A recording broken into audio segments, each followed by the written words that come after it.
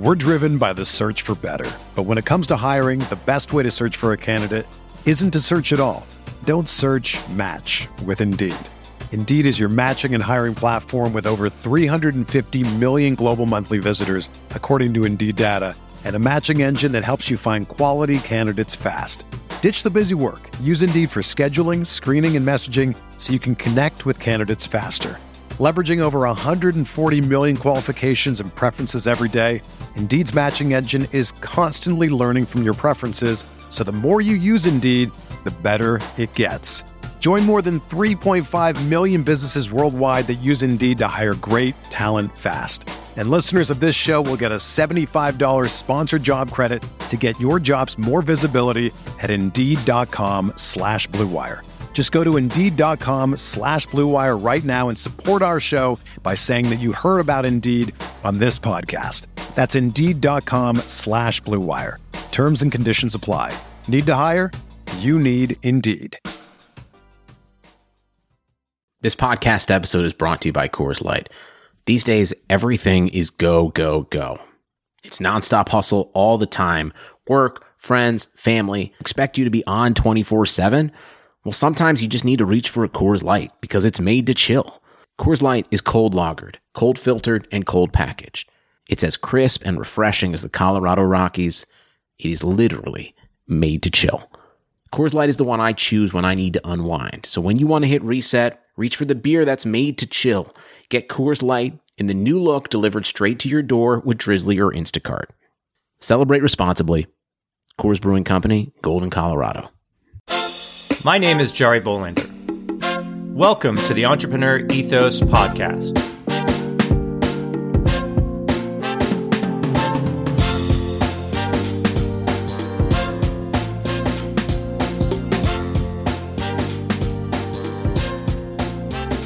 On this podcast, we're going to take a deep dive into the traits, values, beliefs, and skills of all sorts of entrepreneurs to learn how to build a more ethical, inclusive, and resilient world.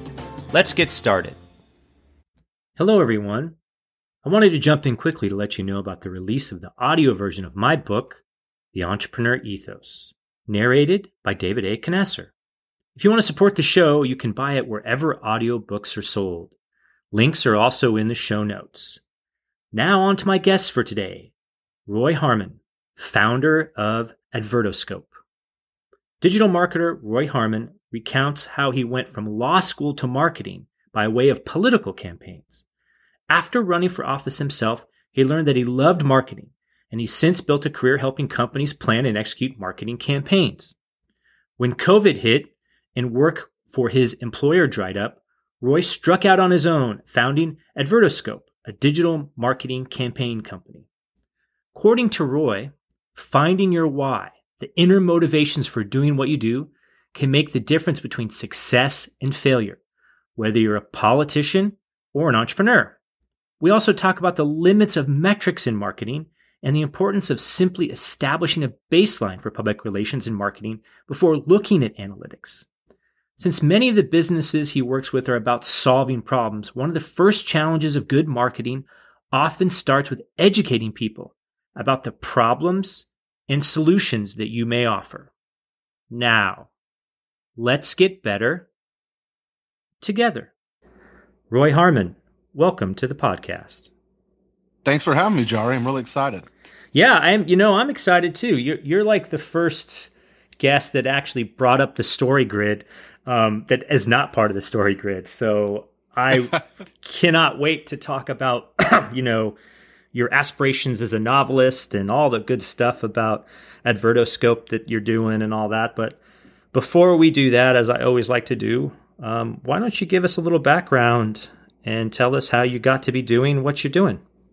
Yeah, I got started, I guess it was 10 years ago. I was in law school and I wanted to go into politics, and I worked for a political consulting firm, and I ran for office and did all the things that an aspiring politician does.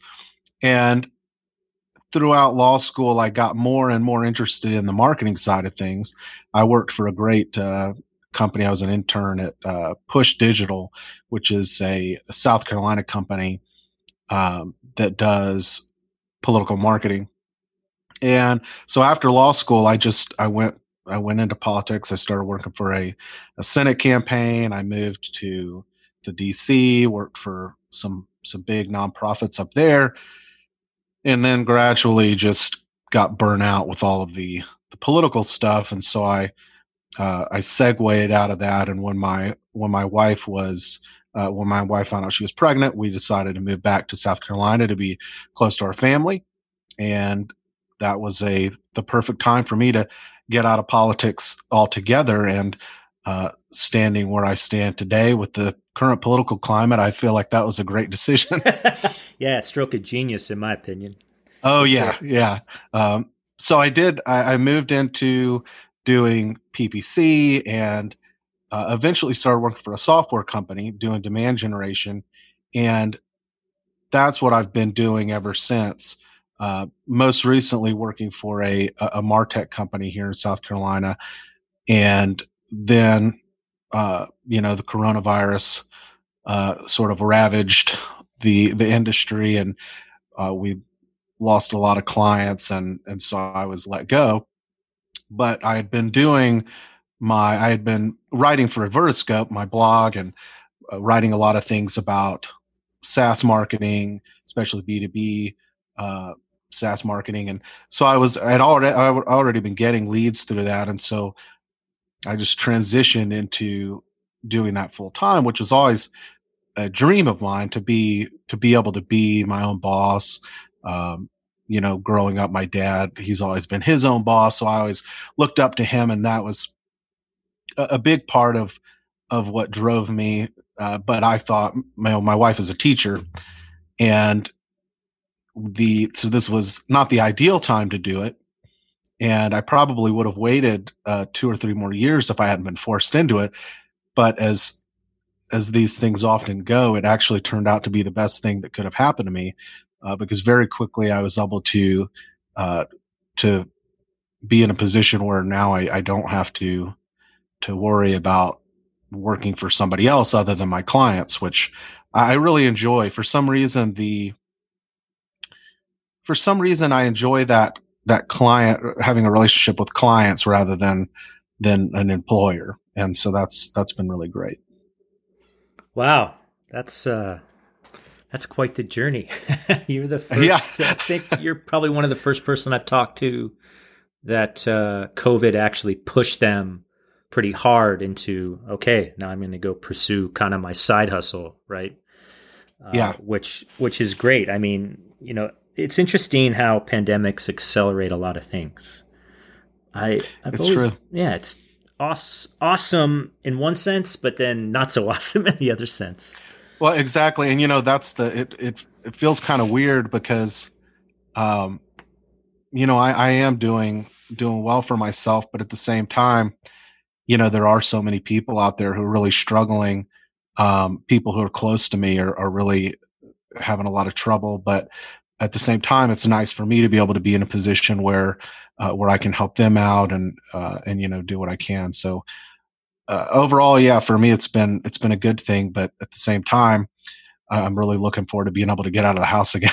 Yeah, no, me too. I mean, I'm in San Francisco, and I live in a city, so I can enjoy a city as opposed to just being in my apartment all day. I mean, I'm not in it all day, but there's certain trappings of being in a city.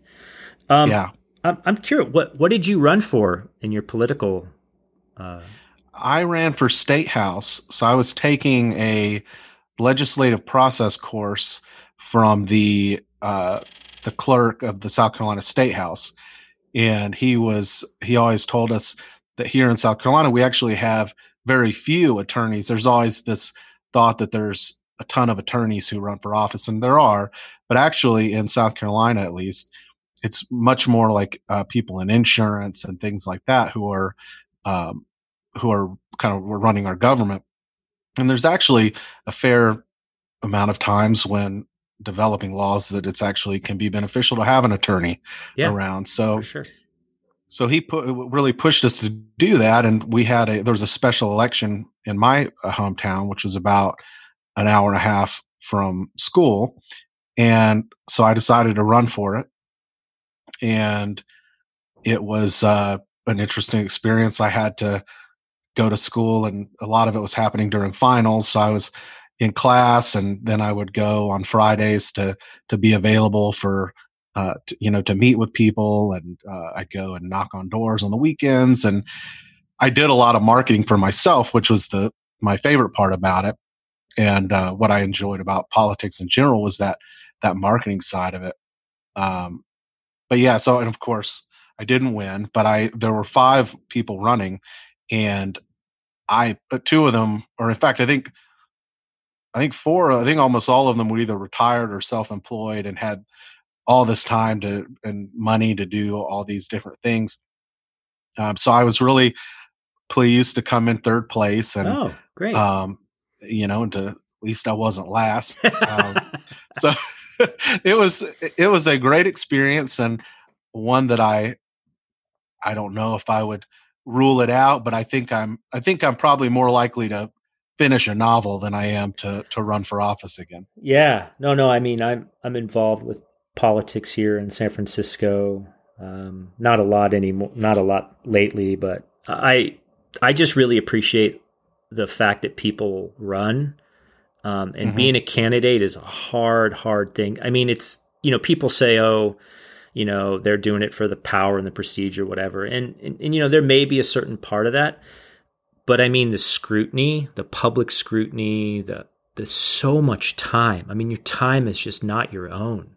And I always thought that, I've been a part of some campaigns, and I always looked at the candidate, and, I could see how hard they're working, and for whatever their motivations, it varies, of course. But boy, talk about a process that is extremely revealing to oneself, I think.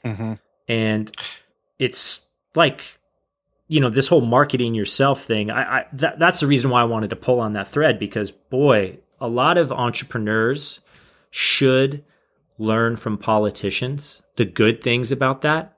Of course, not the bad things. But what did you learn from being a candidate for political office that now helps you being an entrepreneur? So I think you're right about that. And there were a couple of things. One of the first things I had to figure out was, why am I running? Yeah. You have to have a reason. That's one of the biggest things that I can't remember who it was, but there was somebody who just sank their entire campaign because somebody said, why do you want to be X? And they didn't know. They couldn't say. And it's, for anybody, whether it's a product, service, or a candidate, if the person doesn't even know why they're doing it, that's a red flag. So I had to figure out, why am I doing this? And then I had to position myself in a way that let people understand why I'm the one they should choose. And that positioning is something that, when it comes to developing a unique selling proposition, figuring out your key differentiators, that's been a huge help to me ever since. But those two things were really big. And then, when you hear people talk about doing things that don't scale, that's a big part of politics, because knocking on doors and making phone calls, as much as people work on new software, and as you can do as much grassroots as you want to get volunteers together to help you with that, it's really hard to scale personal engagement with voters. Yeah. But it's very important. Yeah. And that grassroots approach is something that, especially working with smaller startups, it's hugely important. Yeah. Oh, no, I'm with you. I mean, again, all the politicians that I know and seeing them and being on some of their campaigns, the amount of time they had to spend with people, that personal time, clearly doesn't scale, because there's only so many hours in the day. But boy, the impact of that is remarkable. And I think for startups, especially young startups, that mentality of hitting the pavement, knocking on doors, really being intimate with the customer and spending the time. And of course, I know, of course, it doesn't scale because it can't. But I just know, like in local politics, grassroots, knocking on doors, calling people, being interactive is like absolutely critical. I mean, here in San Francisco, it's critical. I mean, you can't be a candidate around here without kissing babies and knocking on doors. I mean, now it's going to be a lot harder since we're still in the COVID thing, and we actually do have an election coming up in November. So, but that's so fascinating because I always like to see or try to get at the heart of how other things apply to other things. So, what's the crossover between entrepreneurship and politician, right? Mm-hmm. And then the converse is true too. As a bureaucrat, politico, city worker, etc., how can you take entrepreneur skills and creativity and apply that to government? Because I'm actually on this task force right now. We're trying to figure out how to reopen San Francisco and have artists and entrepreneurs involved in the policy process. And it's fascinating. The thought process is like, why are we talking about money? They're like, oh, we can't afford it. It's like, no, stop. Like, no. Let's not worry about the money until we have a plan. Then we'll go figure out how to pay for the plan. Don't constrain yourself by the economics that you don't even know what the economics are yet, right? Stuff like that. Right. So how do you do that with your clients? I mean, it sounds like you got a very unique position to come from, which I think is sorely needed. One of what's your why, which I totally agree with, and then hitting the pavement. The answer is not in the building. Like if you want to go for quote unquote scale, that comes later. You got to get the fundamentals. I mean, if you scale the wrong thing, it just doesn't make sense, right? How does that process work with the clients that you're working with? One thing for me, I have to really, when it comes to things that don't scale, one thing that really does scale is PPC. And so for me, I lean on that a lot. And I have to remember that, especially in the early stages, it may not be time for that. I mean, for one thing, nothing kills a bad product faster than good marketing. And yes. and for another thing, you don't know if you're doing good marketing or not. Right. I work with a lot of category creators, people who are meeting unmet needs that people don't even realize they have the problem, but they don't even realize that it's a problem that can be fixed. Yeah. And it kind of reminds me, I grew up not being somebody who is really a handyman. And I would walk into this room in my house growing up, and I was just like, man, I can't turn the fan on because it's making this noise, and it's like the fan is hitting the light, and it gets hot in here. I can't have any air going. And then one day I just realized, like, all I need to do is take a screwdriver and screw in that propeller so it's not hitting the light anymore. And then I felt like a genius. and actually ever since then, I actually now, I spend so much time in the garage, and I love, I would not at all consider myself a true craftsman, but I love to build things to put my other things on. Oh yeah. Anything that requires no precision. I just like nailing 2x4s together.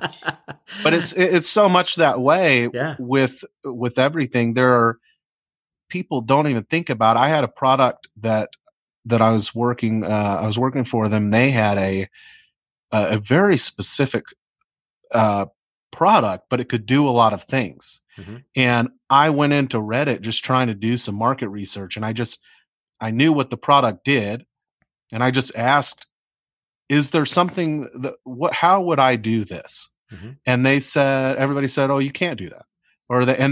But it took them forever to even understand what I was looking for. Right.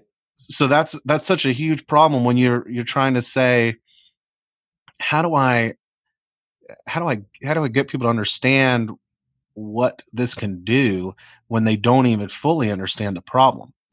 And of course, that's where the whole inbound marketing and the content marketing education that comes in, and it's very important, but it's not something that many people focus on, and it's sometimes hard to show the ROI there, but you have to check that box, figure that out before you can move on to the things that, have a more demonstrable ROI. Yeah, no, I have the same problem I run now a PR and marketing firm that my late wife started. She passed away 3 years ago from leukemia. And, when I started to run it while she was sick, and everyone would always ask me, I have an engineering background, as most people know. So I'm like very analytical and, like show me the numbers, like this, pay-per-click, thing is like, oh, I get it. I've done a little bit of that. It's not my expertise, but I understand the feedback loop. Like feedback loops for me, closing the loop, making sure that you get that feedback to kind of spin up the flywheel, right? Mm-hmm. I totally get all that. And I remember someone asked me, and it was a client, they were a technical product, and they're like, so what's the return on all this PR and marketing? Like, how do I know you're being successful to me? And I'm like, well, that's a great question because, some days I don't even know what it's successful, right? I don't. Sometimes it's black magic, sometimes it's alchemy. And it's a lot of both, right? But not black magic, sorry. It's mostly alchemy because there's a lot of good things that you do to pull together to pull something else. And there's a lot of creativity and there's metrics and stuff, but like, I don't know what your ROI is on PR spend. Like what's your return on PR spend, right? Right. And then so what I started to think about, and this is why I really like your approach, is that there's a baseline level of PR and marketing that every company must do. Like absolute bottom, like you can't not do it. Because you have to have that baseline in order to jump up and figure out what campaigns will work. So if you don't have that baseline level, if you don't have some sort of cadence of PR marketing, even ads, like there's a basal level of activity, you will have no idea what your ROI could be, right? But you have to have that minimum. And that minimum is the cost of playing the game. Would you agree with that? Definitely.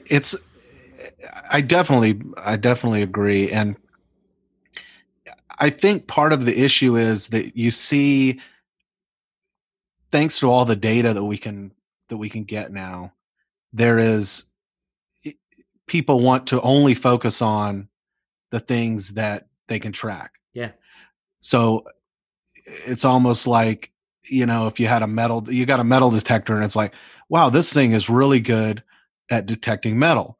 But that doesn't mean that things that aren't metal don't have any value. I mean, it's totally. We can't, a lot of the things that we do that are valuable. And there's a guy named Chris Walker, who's always talking about this on LinkedIn and the importance of doing these things that happen earlier, that happen before you get to that point. And we've got this over-reliance on data now, and it's led to this extreme shift towards direct response style marketing, which we were too far the other way at first. People were on doing Facebook marketing and just tracking how many people liked them and things like that, which that definitely can be absurd, and it probably tends to usually be absurd. It doesn't really matter how many people like you on Facebook, especially now that you're not going to get any organic reach anyway. No, yeah, totally. But we've gone so far that a guy I really respect, named Bill Reynolds. He's one of the VPs at the MarTech company I worked at before I went out on my own. And he was telling me that he was sitting in on a seminar, and the guy was talking about how if you can't measure it, it's worthless. And the guy said, well, I mean, what about the advertising that Coke does? I mean, you can't, all the branding they do, I mean, they're able to go in this C lift, and, you can break things down and look at year over year stats and things like that. But just because you can't fully encapsulate the value in terms of some KPI doesn't mean that it's worthless. I agree. I always think that there's the cost to play the game, is what I like to say. And the cost to play the game in a business is there's a certain level of PR and marketing that you have to do, and you just have to do it, and you just got to suck it up, and you got to stop trying to metricize. That's your buy-in. That's table stakes. Yeah, that's table stakes, right? That's your buy-in.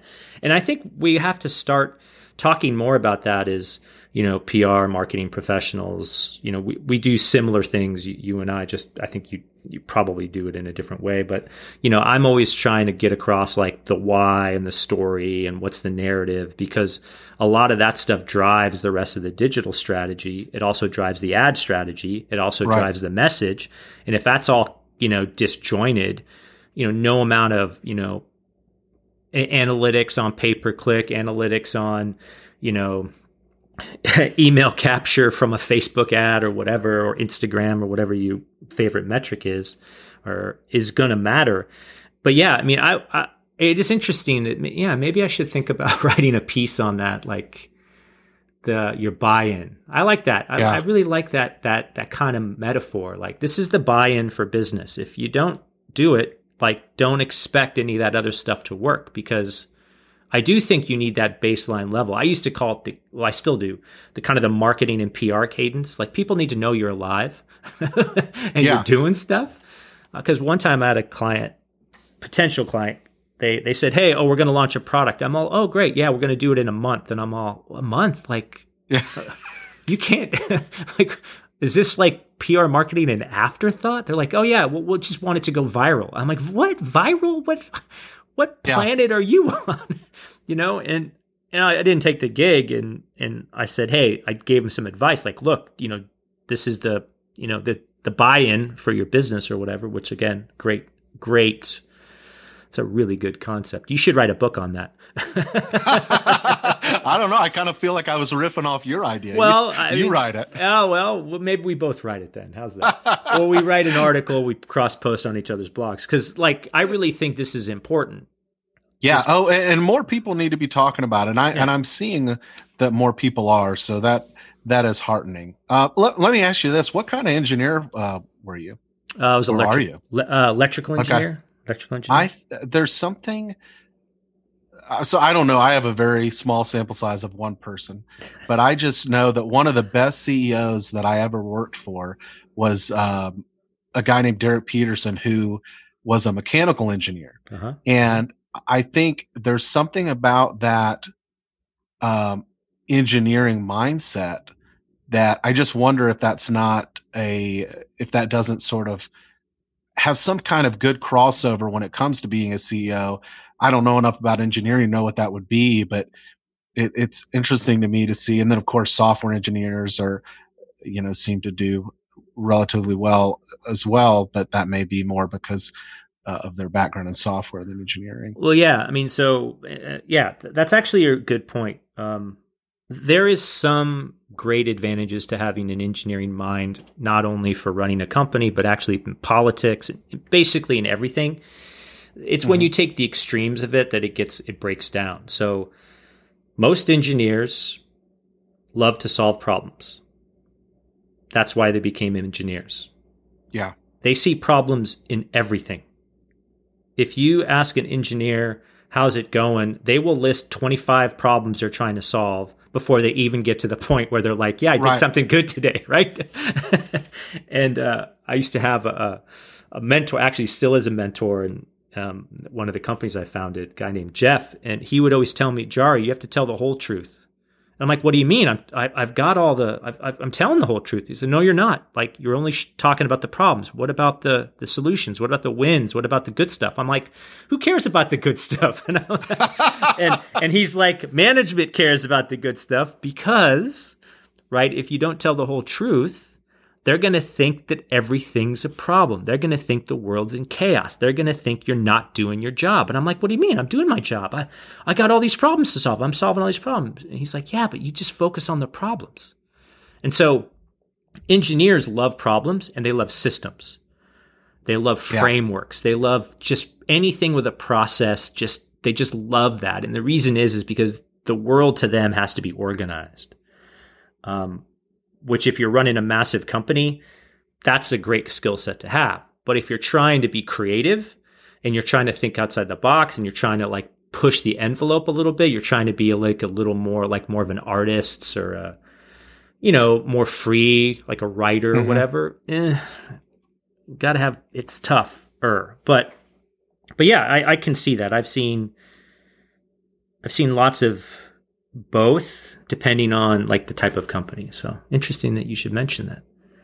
Huh. What totally off topic. What was the kind of novel that you were thinking about writing? I know we talked a little bit about that ahead of time. Well, I think one of my weaknesses is maybe that I don't really, when it comes to fiction, I didn't really have a lot to say. I didn't have a why. My why was just that I thought it'd be cool to write a novel. Yeah. Because I've always loved reading novels.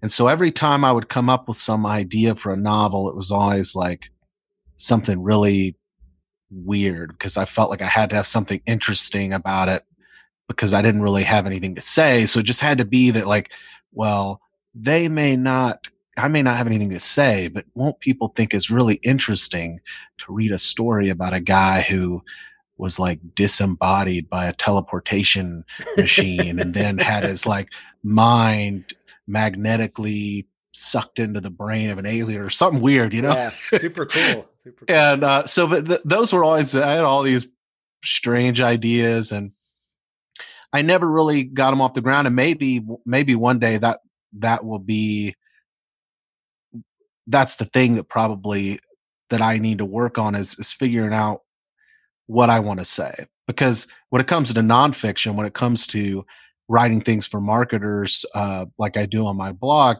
I have a point of view. I have things that I think, or that I found to work and I have a process that I like to walk people through and to help them get things together and get themselves to where they have an action plan. But when it comes to fiction writing, I don't think I have a strong enough point of view. And when I think about some of the more interesting novels out there, like if you ever read Blood Meridian by Cormac McCarthy. Oh yeah, I have. Yeah. You know what I mean? And even like, even in that, the judge or whatever his name was, I mean, that guy, that's a pretty interesting character. Or the hitman, the Javier Bardem character in No Country for Old Men. Yeah. Also Cormac McCarthy, right? Yeah. You can still do really interesting stuff, but he's saying something. He doesn't tell you exactly what he's saying. There's all kinds of people interpreting it different ways, but it really seems as though he was trying to say something, which just makes for a better book, in my opinion.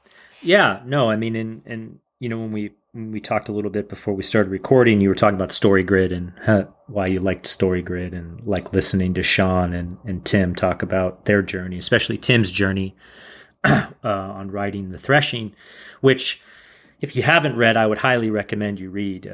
It's actually I guess it's a YA type, book, but really well done. I mean, excuse me, we've, been listening to Tim grouse about it for 3 years on the podcast, and it's actually good that he finally got it out. And I'm actually not a huge fan of that genre, but I can really appreciate, how the pacing and what he tried to do. And, it's a dystopian world, and he did a good job. And I know he's working on the second one right now.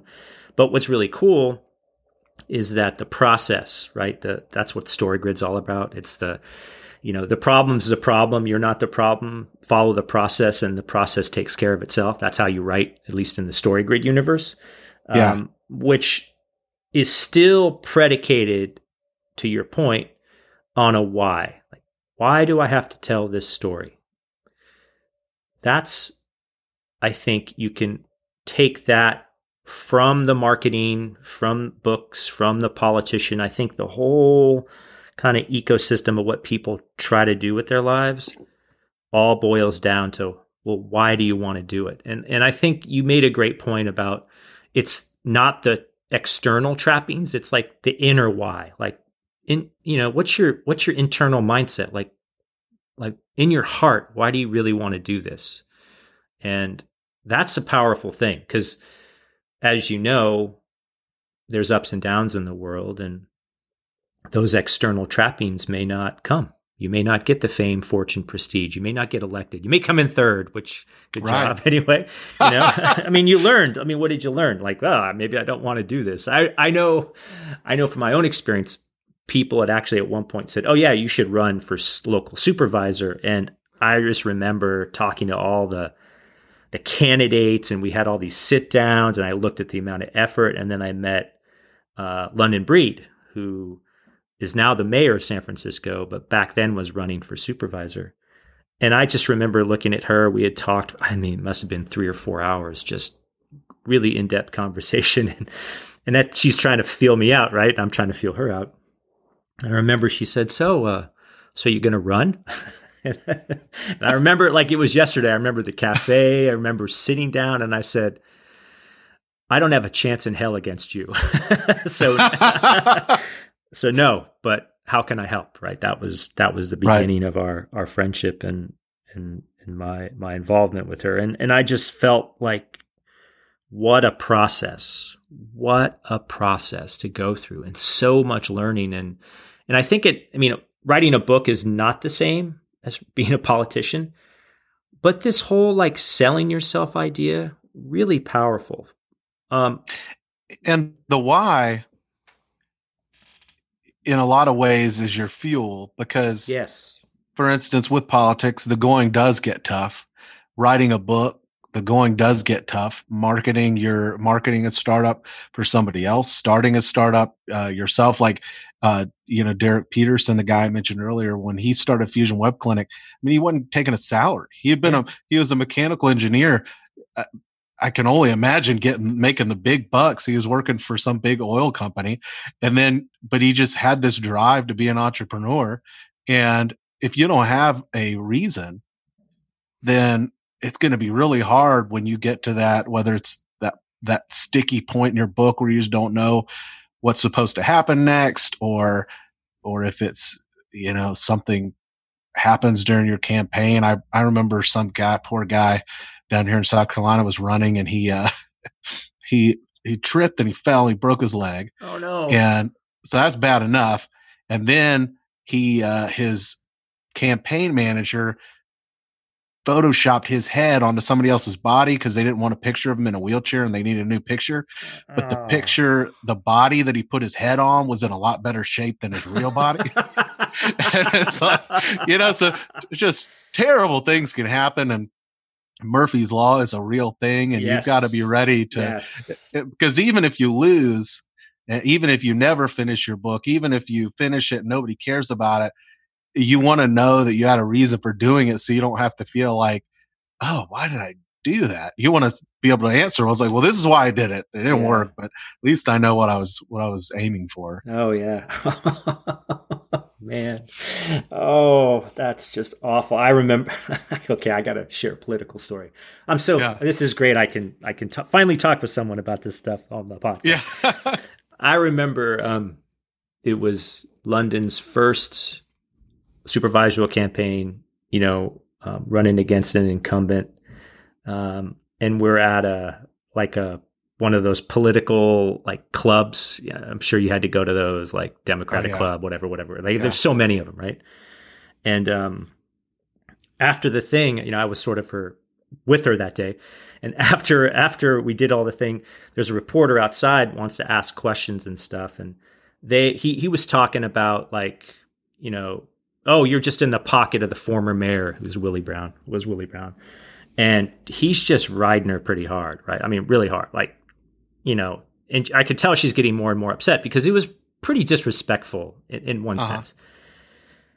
And then she said something that I'm like, oh no, here we go. And I'm like I'm trying to pull her away from him, right? Like literally like, oh, this is not going to go wrong. And it's like it's probably one of the most famous things early on in her career, right? And I can't say the words because they're really bad words, but because I want to keep this, family friendly. But right. I just remember going, oh, we're sunk. We're sunk. And then the next day, the article came out and people were like, really like, way to go. Like, I'm glad you stood up for yourself. And all these things. I mean, That's great. the way she did it was not as, well as it should have gone. And, she apologized for using that kind of foul language and shouldn't do that, and she was legitimately like, I could tell like, wow, you're just frustrated and tired. And when you're on the trail, I mean, it's a grind, and, you get hungry and you're at your 20th meeting, you've got all these people in your face, and you're bathed in hand sanitizer. I mean, it's, what it doesn't matter what side of the aisle you're on. I mean, I've come to really appreciate the people that put themselves out there. And I know a lot of it's an act, and I know a lot of it's like, okay, look, I know what you're trying to do. But I really have become to really appreciate the people that put themselves out there. And I typically give them the benefit of the doubt. And what people write about them, I know most of it's like false, because I remember that one time was actually true, but I remember like so many other times where I'm like, that's not what she said. That's not what I said. I mean, I even would get misquoted. So I have an appreciation for that, but that was like, oh no, we're sunk. And then the next day it's like, oh no, we're not sunk, just apologize, Wow. Photoshop on a nicer looking body. Oh man. Poor guy. And he was a really nice guy. And he did know why he was doing it. He was a very principled person.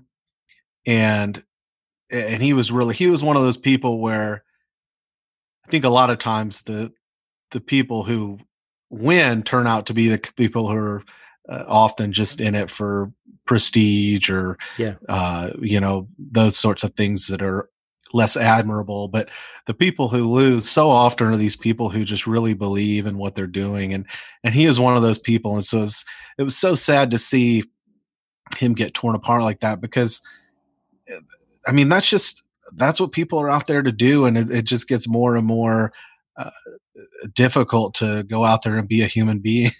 Yeah. I mean, and, they made a legitimate mistake, or, I mean, I always, it's like the fog of the campaign or the fog of war. Yeah. You looked at, I don't know if you ever saw the movie by McNamara, which was sort of his atonement for Vietnam. It was literally called The Fog of War. Okay, I can see during the time, things get a little weird, and you're in your bubble, but if you're trying to do the right thing, and I truly believe chances are most people are, or at least the right thing that's aligned sometimes in their self-interest, sometimes not. But I mean, just like in being an entrepreneur, just like being an author, like that solid why, that guide star, the thing that you're like looking for, like if no one saw you doing it, would you still do it?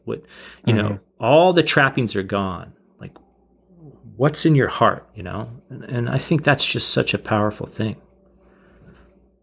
Yeah, it is. And the fog of war is the fog of entrepreneurship is just as foggy sometimes. And with a book, you're especially a first book, you're usually just doing it on your own, and there's nobody to get frustrated with. There's nobody to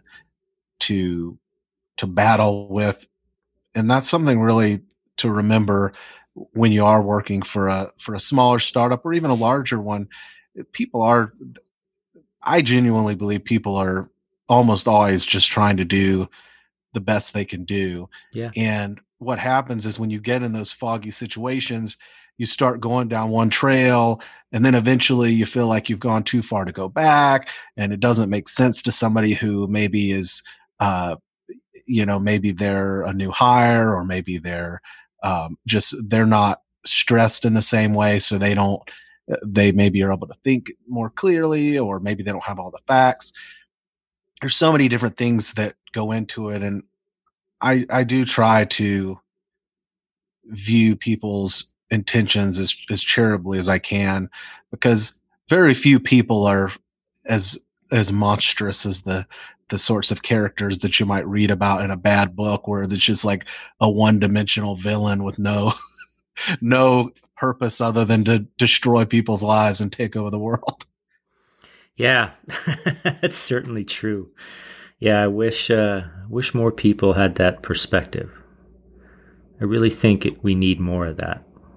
You know? Well, hopefully one day the internet will help us get there. I thought it was going to be more of a force for good, and I think it certainly has been in so many ways. But at the same time, it's things are very divisive right now, and I think a lot of that is just because we're just able to be at each other's throats on Twitter all the time now. Yeah. Yeah, it's different when you can look someone in the eye. Yeah. You know, I mean, and it's not even decorum. I think it's just the reality that they're human. There's a humanity there that's hard to communicate across the internet. I mean, even some of the most, during that campaign, others, even this, you know, the enemy, so to speak, you know, the other candidates, when we would get together and be in the same room, you know, a little nicer, I think. And, you know, even though of course they weren't our candidate, it's like, okay, I can see your point. You know, you're trying. I get it. Yeah. You know, and I think that's a humanity that's missing in the internet. I really do. And I think you said it great that way. It's hard to. Yeah. And I was one of my biggest regrets is the first campaign I ever worked on. I was doing their social media, and I was working for the candidate who eventually won, and he was running against a guy who I went to high school, his dad. He was running against a friend of mine's dad, and the guy mentioned me in his like valedictorian speech. You know, it's like he was a nice guy, and but his dad was running against the guy I was working for, and so I just was, you know, I mean, like I'm a amateur cartoonist, and I was like making these like insulting political cartoons and just all kinds of stuff. And I felt like at the end of it, when we won, we ran into some of the people on the other side, and I don't think it's possible that I had enough influence for this to be the sole result of what I had done. But you know, I know they were really mad, and I don't feel like my old friend took it very well, and I haven't talked to him since then. So that was very early on in my career, and I like to think that I learned a valuable lesson about that, and you know, hopefully won't lose any more friends because of politics. My rule was we don't draw first blood. So yeah, I cordial, fact-based, but then if someone comes after us, that's not cool. Because I never get the knives out. Yeah. I mean, yeah, again, don't bring a knife to a gunfight. It's like, yeah. And I would always try, and it's hard to do because of course negativity works, right? And that's the thing that pisses me off the most. You know, it's like, I would much rather be fact driven and like, look, we generally have a disagreement. Okay, fine. Like even, you know, like again, doesn't matter what part of the political spectrum you're on. My whole philosophy is that if you sit down with someone over a meal to talk over coffee, doesn't matter where you guys come from or gals or however you identify, you will find a common ground. And most of that common ground is like, look, I just want to be successful. I want my family to be safe, and I want to enjoy my life. I mean, there's hardly any, when you go, you know, person to person, there's not a lot of animosity, even if those people happen to be actually, you know, even in some cases, maybe racist or whatever. Like there's a lot of spectrum of folk. But we all kind of want the same thing. So, wow. You're an amateur. You didn't tell me you're an amateur cartoonist. Now you got to send me some cartoons. I'll do it. I will. Because I was looking to try to do a little bit of that just because it's super fascinating to me. It's a lot of fun. Yeah. It's a lot of fun. And there's a great website. I think it's called drawabox.com. Oh, okay. And if you just want to get started with doing some basic art, I found that to be a really interesting website. Draw a box. I'm going to write that down. because I have a hard time even drawing a box. Well, by the time you're done with that tutorial, you will be able to draw a box and hopefully more. Awesome. Well, hey, Roy, this has been such a great conversation. I wish it could go on forever, but gotta wrap it up. And good luck, with your new company. It's so awesome that you kind of started it during a pandemic and that it's going well. And just good luck to you. Thanks, Jari. It's been great talking to you. Thanks for listening to the Entrepreneur Ethos podcast. I hope you enjoyed this episode as much as I did creating it. My hope is that you learned something that can make you a little bit better. If you enjoyed the podcast, please do share it with friends and review it on Apple Podcasts or Spotify. You can also join my email list by visiting theentrepreneurethos.com to get my thoughts on what I'm doing to get better, as well as what I'm working on. You can also pick up my book, The Entrepreneur Ethos, if you want to learn the traits, values, and beliefs that I think we need to build a more ethical, inclusive, and resilient entrepreneur and, frankly, world community. Feel free to follow me on Twitter @TheDailyMBA and let me know if you have any questions or recommendations for a guest you'd like me to talk to. Also, drop me a note if you try anything we talked about on this or any other episode. I'd love to hear what's working for you. Until next time, keep getting better.